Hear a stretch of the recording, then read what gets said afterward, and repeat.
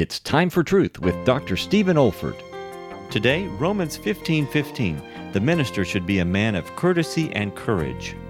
Nevertheless, my brethren, I have written the more boldly unto you in some sort, as putting you in mind because of the grace that is given unto me.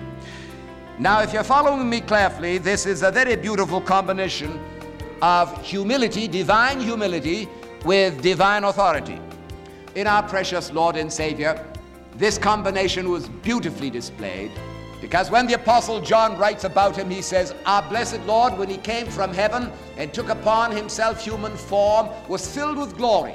And that glory was manifested in two ways. There was grace and there was truth. Grace, that's the courtesy. Truth, that's the courage. And that's a beautiful combination, gloriously married in the personality and ministry of our blessed Lord. A minister should be a man of courtesy.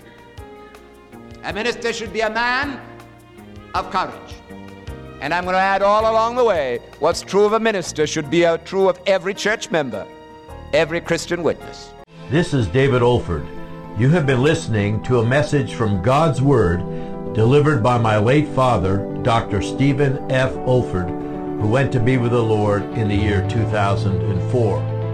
If you wish to learn about our online resources or learning events at the Institute for Biblical Preaching, our web address is olford.org. That's olford.org. You also may want to benefit from our online video training on expository preaching, which can also be found on our website. Thank you so much for listening.